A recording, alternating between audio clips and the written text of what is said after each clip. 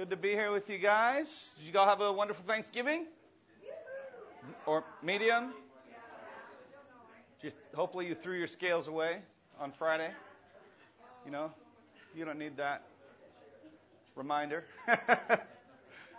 Well, it's a pleasure to be here with you guys. Tim is on vacation this week, and so it's my privilege to be able to bring the word for you guys. And we're going to be continuing on in 1 Peter chapter 2. So if you have a Bible, turn there with me. If you need a Bible, stick up your hand. One of our ushers would love to give you one.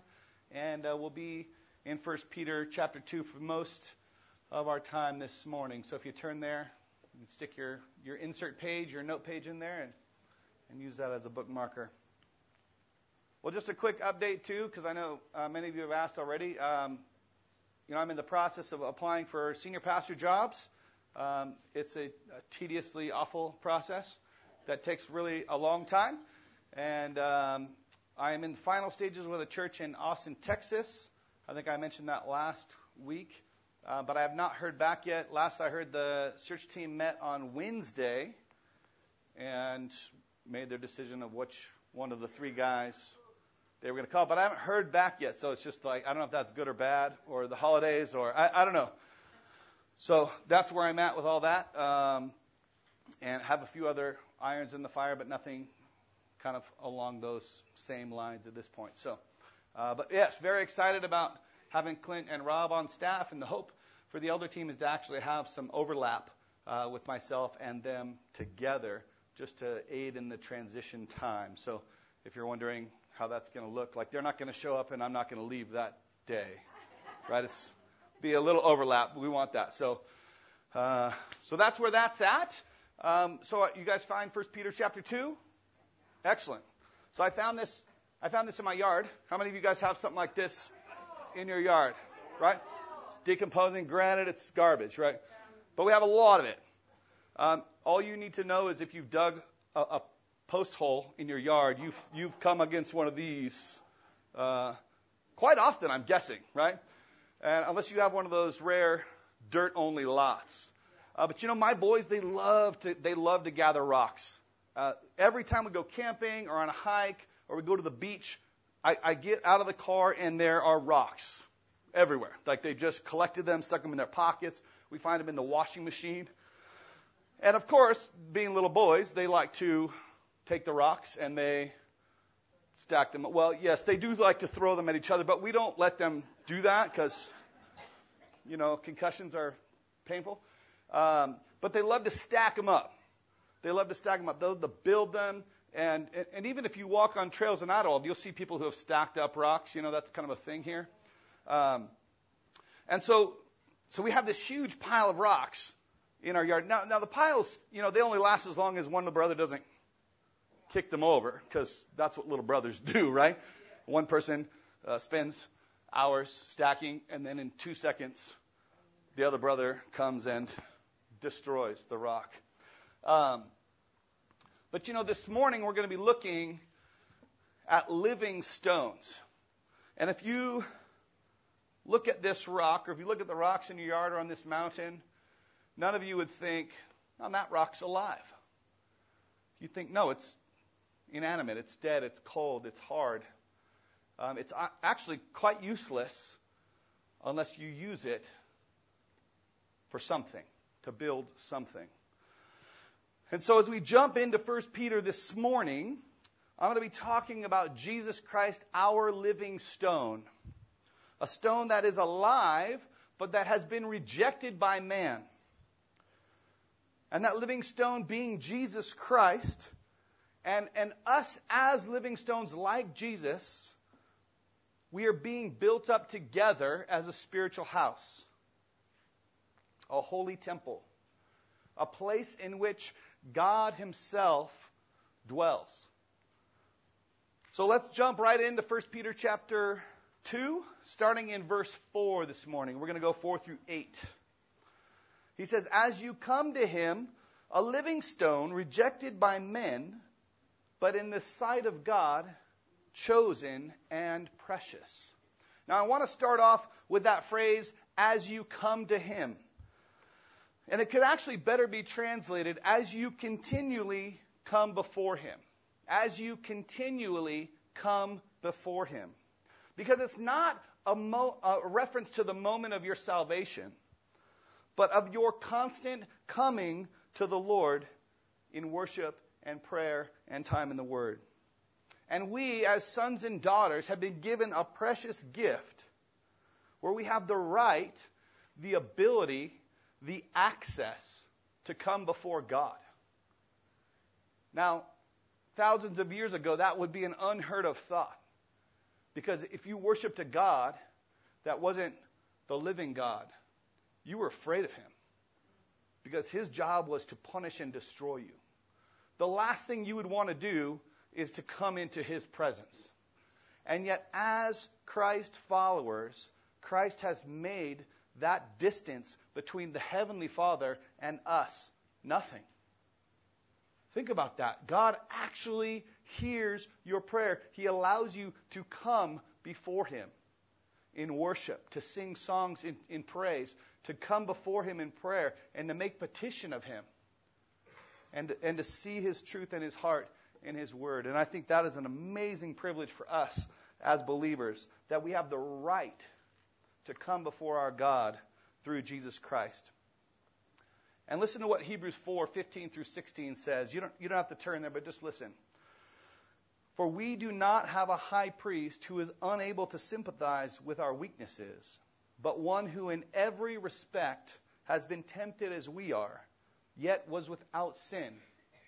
Let us then with confidence draw near to the throne of grace, that we may receive mercy and find grace to help us in times of need. Like, not only do we have access to the Heavenly Father, but when we come before him, we don't receive judgment. We receive mercy and grace. And therefore, we can approach the Heavenly Father with confidence, with utter confidence. You don't have to worry that when you make a prayer before the Lord, that he's going to look down on you and say, well, your life is over now. I didn't like that. I didn't like what you asked for. Right? He is merciful and gracious to us and abounding in love. And because Jesus, our Savior, can sympathize and understand our weaknesses because he was a man, then that means that should encourage us to continually approach the throne of God, to find and receive that mercy and grace that we so desperately need. Peter here is reminding us that we should never neglect our times of worship or our times in prayer or times in the Word, because of what a great privilege those times are for us. They should never be looked at as a burden, but something we look at with longing, that we have the ability through Christ to come before our Heavenly Father. Now, Peter tells us that this living stone who makes this possible was chosen and precious in the sight of God. Jesus Christ is the chosen one. Now, that word chosen one means that he was elected or selected in love. And then the word precious means that there is nothing else like him. Right? He is distinctive. He is set apart.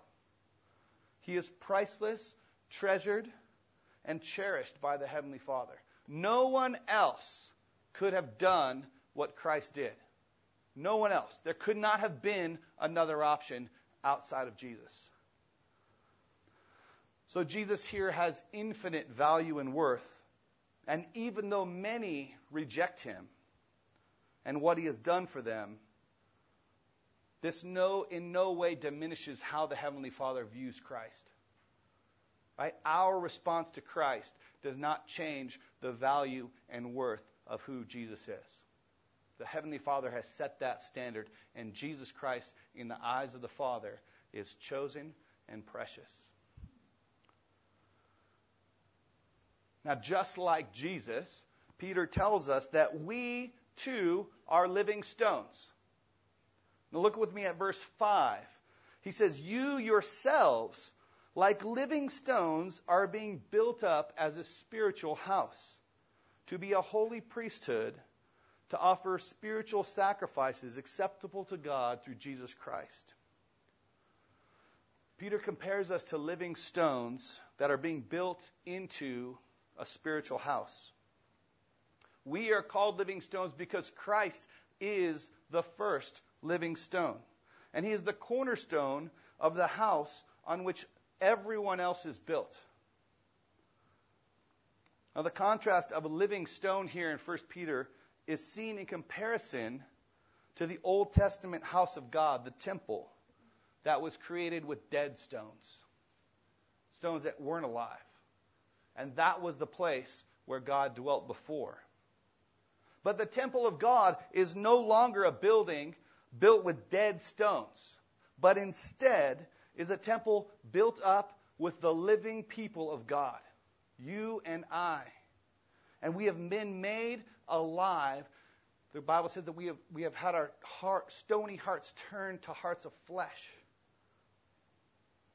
Look at what Paul says in 1 Corinthians 6:19 through 20. He says, "Do you not know that your body is a temple of the Holy Spirit within you, whom you have from God? You are not your own, for you were bought with a price. So glorify God in your body." Brothers and sisters, you and I are the temple of God. You and I are the temple of God. And God lives within us. Right? That's not some hocus pocus magic thing. That's reality. God, if you are a follower of Christ, if you have put your faith and your trust in him, God dwells within you. Now, there are several applications I want us to kind of wrestle with as we take this idea of being built up as a spiritual house. And the first application is that because we are the temple of God, we need one another. Because we are the temple of God, we need one another. Now, there's a thought that has crept into modern Christianity that says all you need is you and Jesus. That's absolutely a lie. Absolutely lie. Your relationship with God is not based on just you. You cannot be a Lone Ranger Christian. That idea is absolutely unbiblical and has crept in and is intended for your destruction. Because if you try to walk this Christian life on your own, you will be destroyed. We were never, ever called to walk the Christian life alone. We desperately need one another. And I would even go so far as to say that you cannot call yourself a Christian and decide to separate yourselves from other Christians. That if you do that, you're a faker and a liar. Because if you do that, you are not part of the temple of God that is being built up where God dwells himself. Paul says the exact same thing in 1 Corinthians 12. He says, "The eye cannot say to the hand, 'I don't need you,' and the head cannot say to the feet, 'I don't need you.' A rock by itself is useless. You can use it as a paperweight. This is a big, heavy paperweight. Or you can use it to bust a window. But what other good does this have by itself? You can stub your toe on it when you walk. Right? It can make you angry when you try to dig that pothole or that post hole in your yard. A stone set apart by itself is not the temple of God. It is not the body of Christ.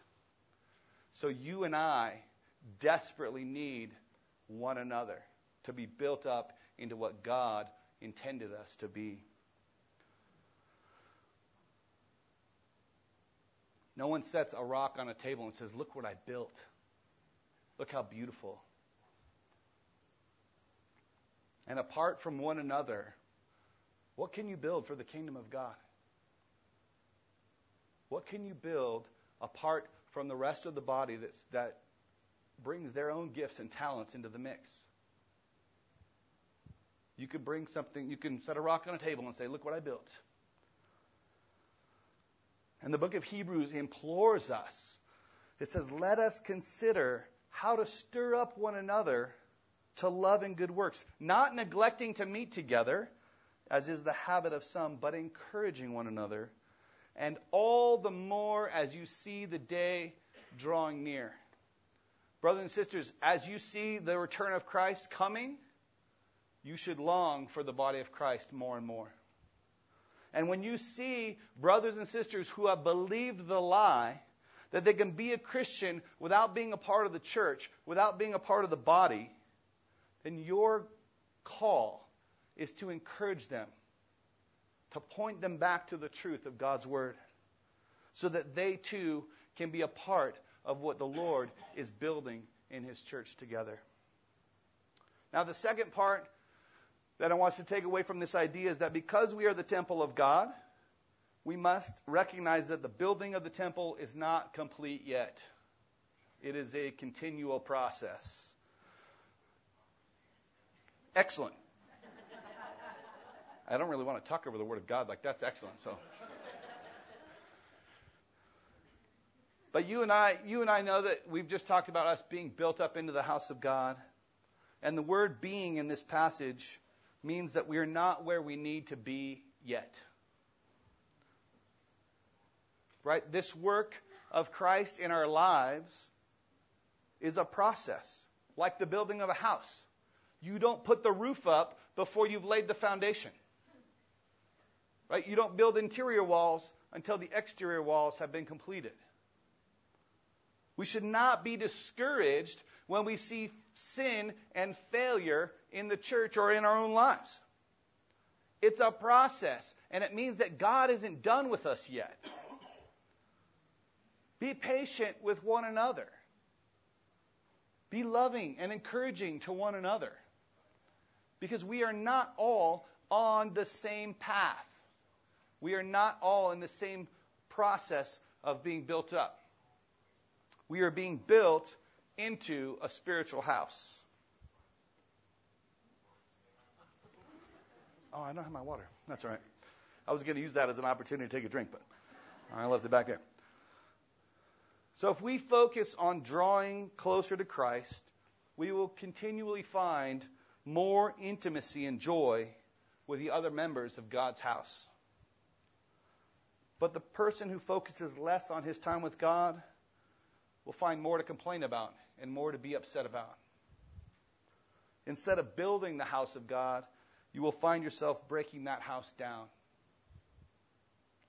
So ask yourself, what kind of Christian do you want to be? Do you want to be a builder of the house of God, to be a participant in what He is doing? Or do you want to be one who's making the work harder? That's breaking those walls down and causing people to have to start over again. We must continually come to Christ so that we can work together to build the house of God. Now, the third point I want us to take away is that because we are the house of God, because we are the temple, everything we can do is worship. Everything you do is worship. The temple of God reminds us of the capacity of God's people to worship Him. In the Old Testament, Israel had to travel to the temple in Jerusalem, to a specific place and time in order to worship, to offer sacrifices to the Lord. But we are not restricted by time and space.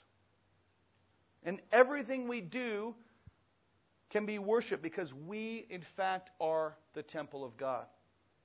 Paul says it this way. He says, whether you eat or drink or whatever you do, do it all for the glory of God. He's talking about worship. Do everything for the glory of God. As I counsel teenagers and they come into my office and they always ask me, like, can I do this or that and still be a Christian? You can fill in the blank. Just saying. But my response is always, yes, if you can do it to the glory of God. If you can do it to the glory of God, then yes. And Christians, that's our question. Can I eat this sandwich to the glory of God as worship? Yes, I can. Can I disrespect my wife or children to the glory of God? No, I cannot. Right? It's the gauge in which we know we are being built up. And the last thing I want us to take away from this first section is that because we are the temple of God, we are called to be a holy people. In the Old Testament, every item in the temple was set apart as special, as holy. Even the drinking cups. They didn't even set drinking cups in the temple unless they had been consecrated. Every single item in that building was holy. We learn a little bit more about this idea in Paul's prayer in Ephesians 3:16 and 17. He says, I pray that out of his glorious riches he may strengthen you with power through his Spirit in your inner being, so that Christ may dwell in your hearts through faith. Paul prays for the Ephesians to be strengthened in their inner being so that Christ may dwell in their hearts. The interesting thing is that for a Christian, Christ is already dwelling in our hearts. Right? If you're a follower of Christ, God is there. We've talked about that already. But there are two words for the word dwell in the Greek. The first word means to dwell as a visitor, as a guest, like when you go on vacation. You don't live in the hotel room or on your campsite. You're a visitor. You're going to pack up your stuff and go home. But the other Greek word means to dwell as a resident, where your home is.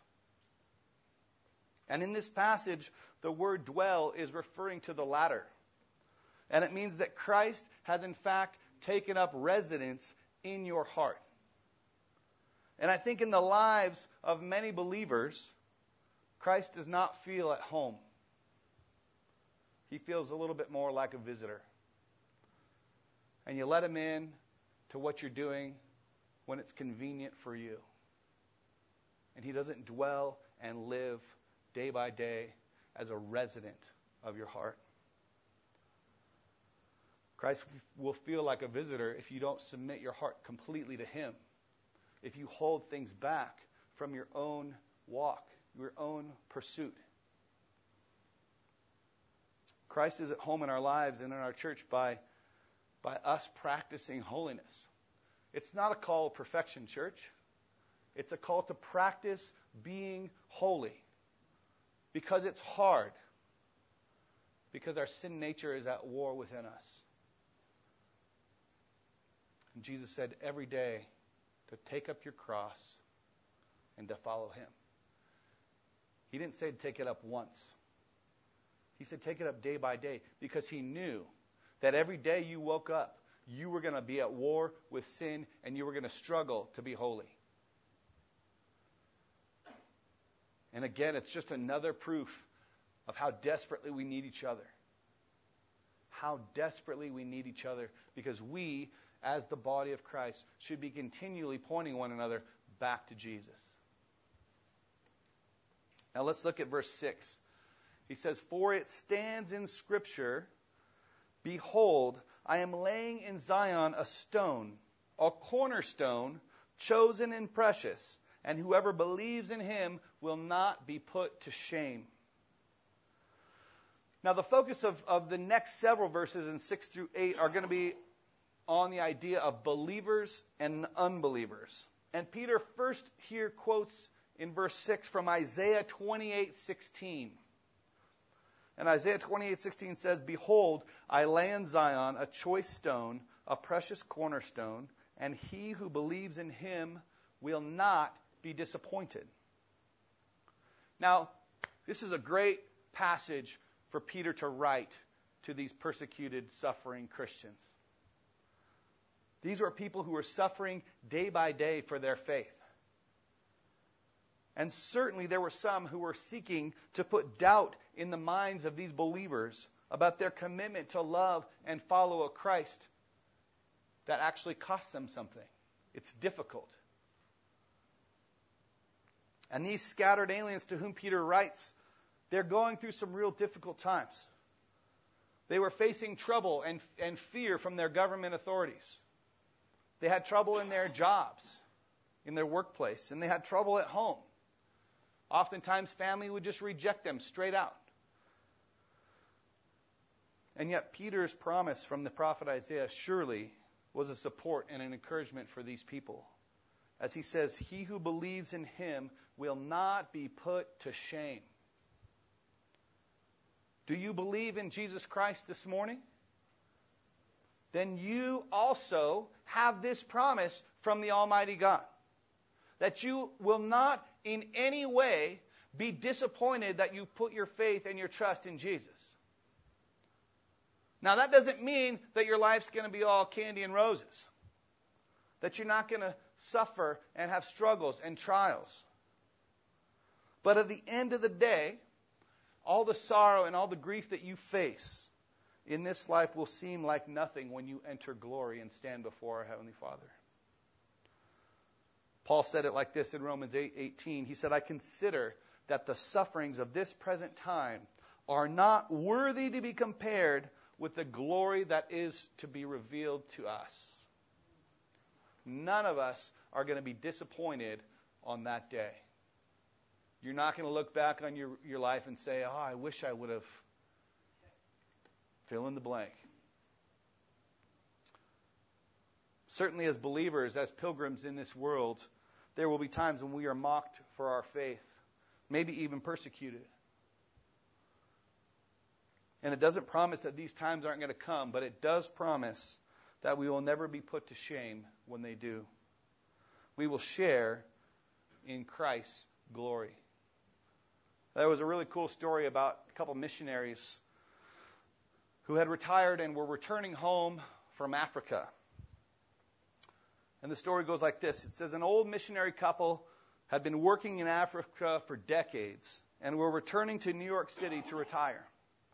They had no pension. Their health was broken. They felt defeated, discouraged, and afraid. And as their boat trip began, as they sailed back, they discovered that they were on the same ship as President Teddy Roosevelt, who was returning from Africa on a big game hunting expedition. And of course, no one paid any attention to these old missionaries. But they watched the fanfare that accompanied the president as his entourage and passengers clamored upon him and tried to catch a glimpse of this great president. And as the ship moved across the ocean, the old missionary looked at his wife and he said, something's wrong. Why should we have given our lives in faithful service to the Lord in Africa all these many years and have no one care a thing about us? And here this guy comes back from a hunting trip and everybody makes a huge deal about him.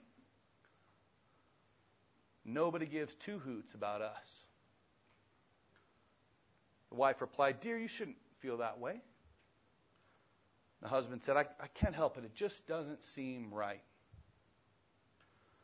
And the ship docks in New York, and of course, the pomp and circumstance and the band plays to greet the president. The mayor and dignitaries were there to welcome him home. The newspapers wrote of the president's arrival. No one wrote about the missionary couple. No one greeted them as they got off the boat. They slipped off the ship, disappeared into the crowd, and found a cheap apartment on the east side, hoping the next day to see what they could do to make a living in this great city. That night, the man's spirit broke. He said to his wife, I can't take this anymore. God's not treating us fairly.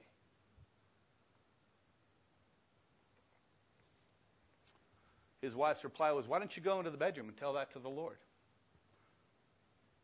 It's a good wife. Short time later, he comes out of the bedroom. But now his face was completely different. And his wife asked him, dear, what happened? He said, the Lord settled it with me. I told him how bitter I was that the president should receive this tremendous homecoming when no one met us as we returned home. And when I finished, it seemed as though the Lord put his hand on my shoulder and simply said, "You're not home yet." That's the call for us to remember, church. We are not home yet. And here on this earth, we may suffer for our faith, we may be mocked, but one day there will be honor and privilege for us when we stand before our God. Peter knew that this was important for those suffering Christians to hear. That those who put their faith in Jesus Christ will never be ultimately put to shame. One day, they will be honored before all and share in the glory of Christ. Then let's look at verses 7 and 8 as we wrap it up. He says, "So the honor is for you who believe, but for those who do not believe, the stone that the builders rejected has become the cornerstone, and a stone of stumbling and a rock of offense. They stumble because they disobey the word as they were destined to do." Peter's going to spend a little bit of time talking about those who now don't believe. And in the same way, a diamond's beauty is seen most clearly against a dark surface. The glory of Christ and the beauty of his sacrifice is most evident against the destiny of unbelievers. Peter says, for those who believe there is honor, but for those who have not believed in Christ, this cornerstone that God has given us, there will be dishonor. Now, the picture is of an ancient construction site. And often the rocks were chosen before they were even brought to the site. The builders would look at each rock and they would determine if the dimensions were not perfect, they would discard the stone outright. This is what the world did with Christ. They looked at it and said, this stone is not worth being built upon. Except that this stone that was rejected has become the cornerstone, the most important stone in the building. Because the cornerstone is set at the corner between two walls. And it is used to allow builders to get perfect angles for the rest of the house. You begin with the cornerstone and you work outwards, building from there. And it sets the direction of the entire building. Christ was the rock that was discarded, which became the rock that was needed the most. And many in the world today often reject Christ because he declared that there's no other way to heaven other than him. The picture here is super clear, church. People are all walking on this road of life. And there's a stone in the middle of the road. And surely some could just look at that stone and walk around it. But no, they walk right up to the stone that is Jesus, and they trip right over it. They stumble and they fall. People hear about Jesus. People read about Jesus. People think about Jesus. But somehow they still just can't believe it. Paul wrote to the Corinthian church, he says, we preach Christ crucified. To the Jews a stumbling block, and to the Gentiles foolishness. And the truth is that there are simply some who will never respond to our Savior. And Peter gives a further reason why unbelievers stumble over Jesus. He says they stumble because they were destined to. This is tough. Peter is saying that they were destined to reject Christ. Now, at this point, we have two options. And as I read commentaries, many took the first option to just divert around it and not say anything. But I don't think that's fair. Because the second option for us is to accept what Scripture says and to pray that the Lord will give us understanding for a very difficult topic. But let me shed a little light on what I think Peter is saying here.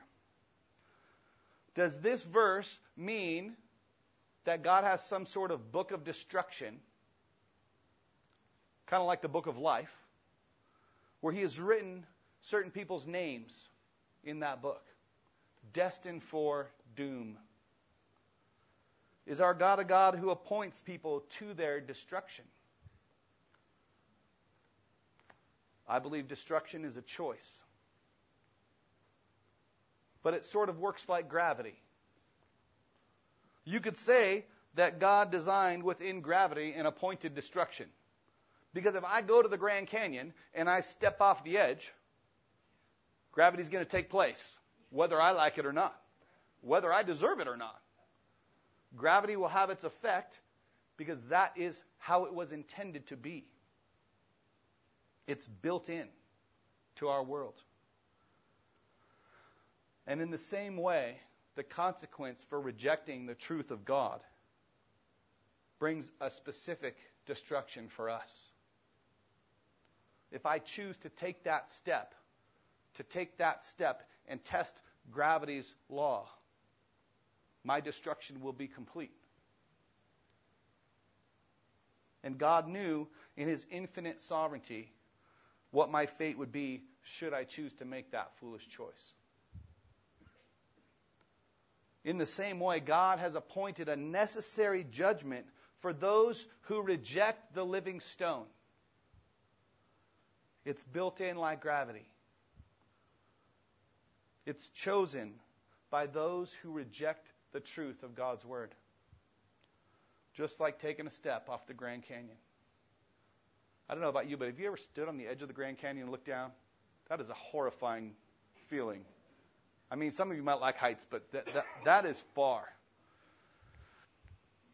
But I really want us to wrestle with this, church, because again, it's not an easy doctrine. And yet, I want us to also remember that God does not carry the weight of anyone's unbelief. God does not carry the weight of anyone's unbelief.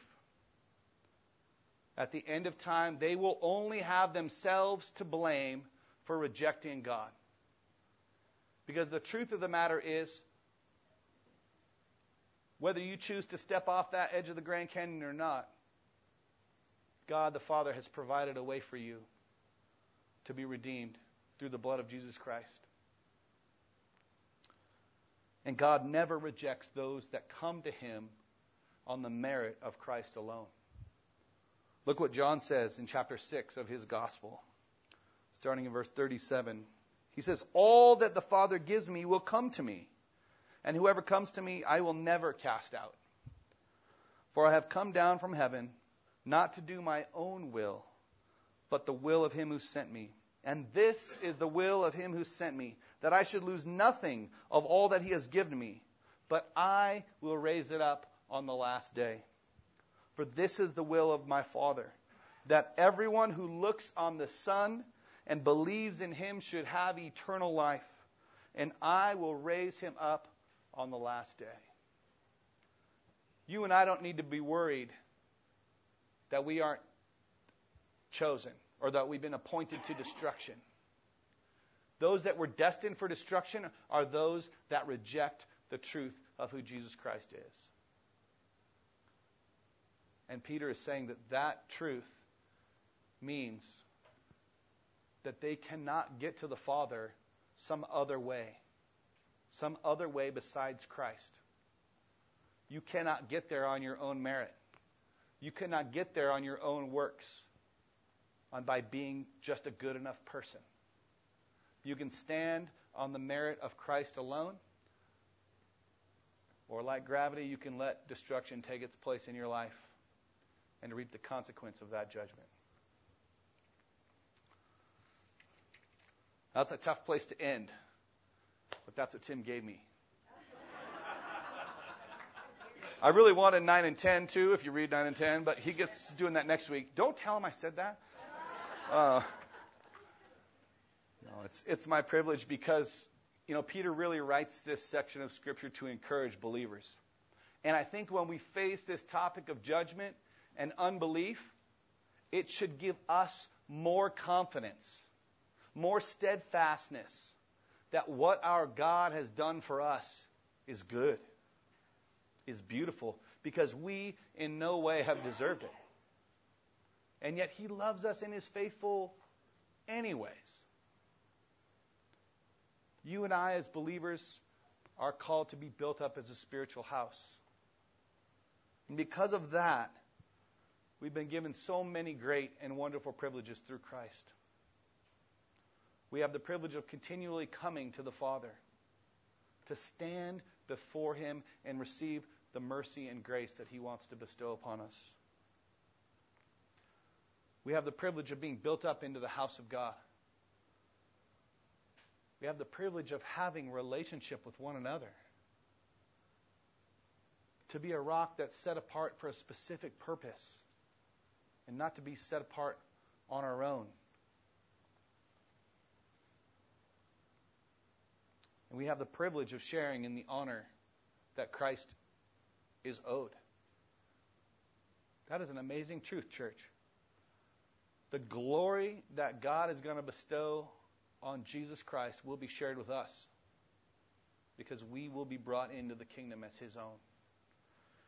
We are co-heirs with Christ.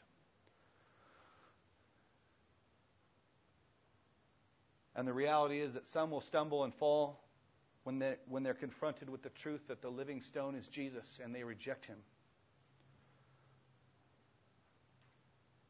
And that should give us a heart of compassion for the lost, for those that need to hear the truth.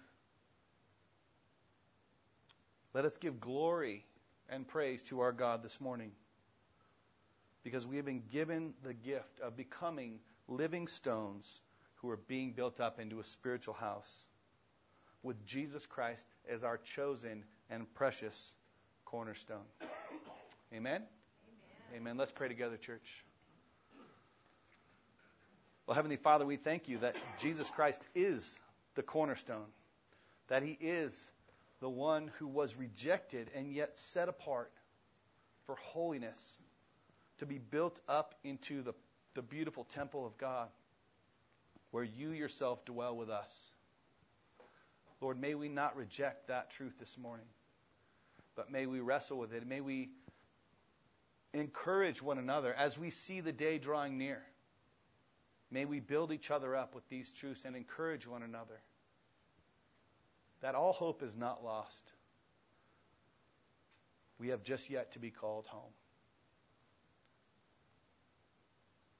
Heavenly Father, we praise You this morning for Your word, for the gift of Jesus, for the time we have together in fellowship as Your body.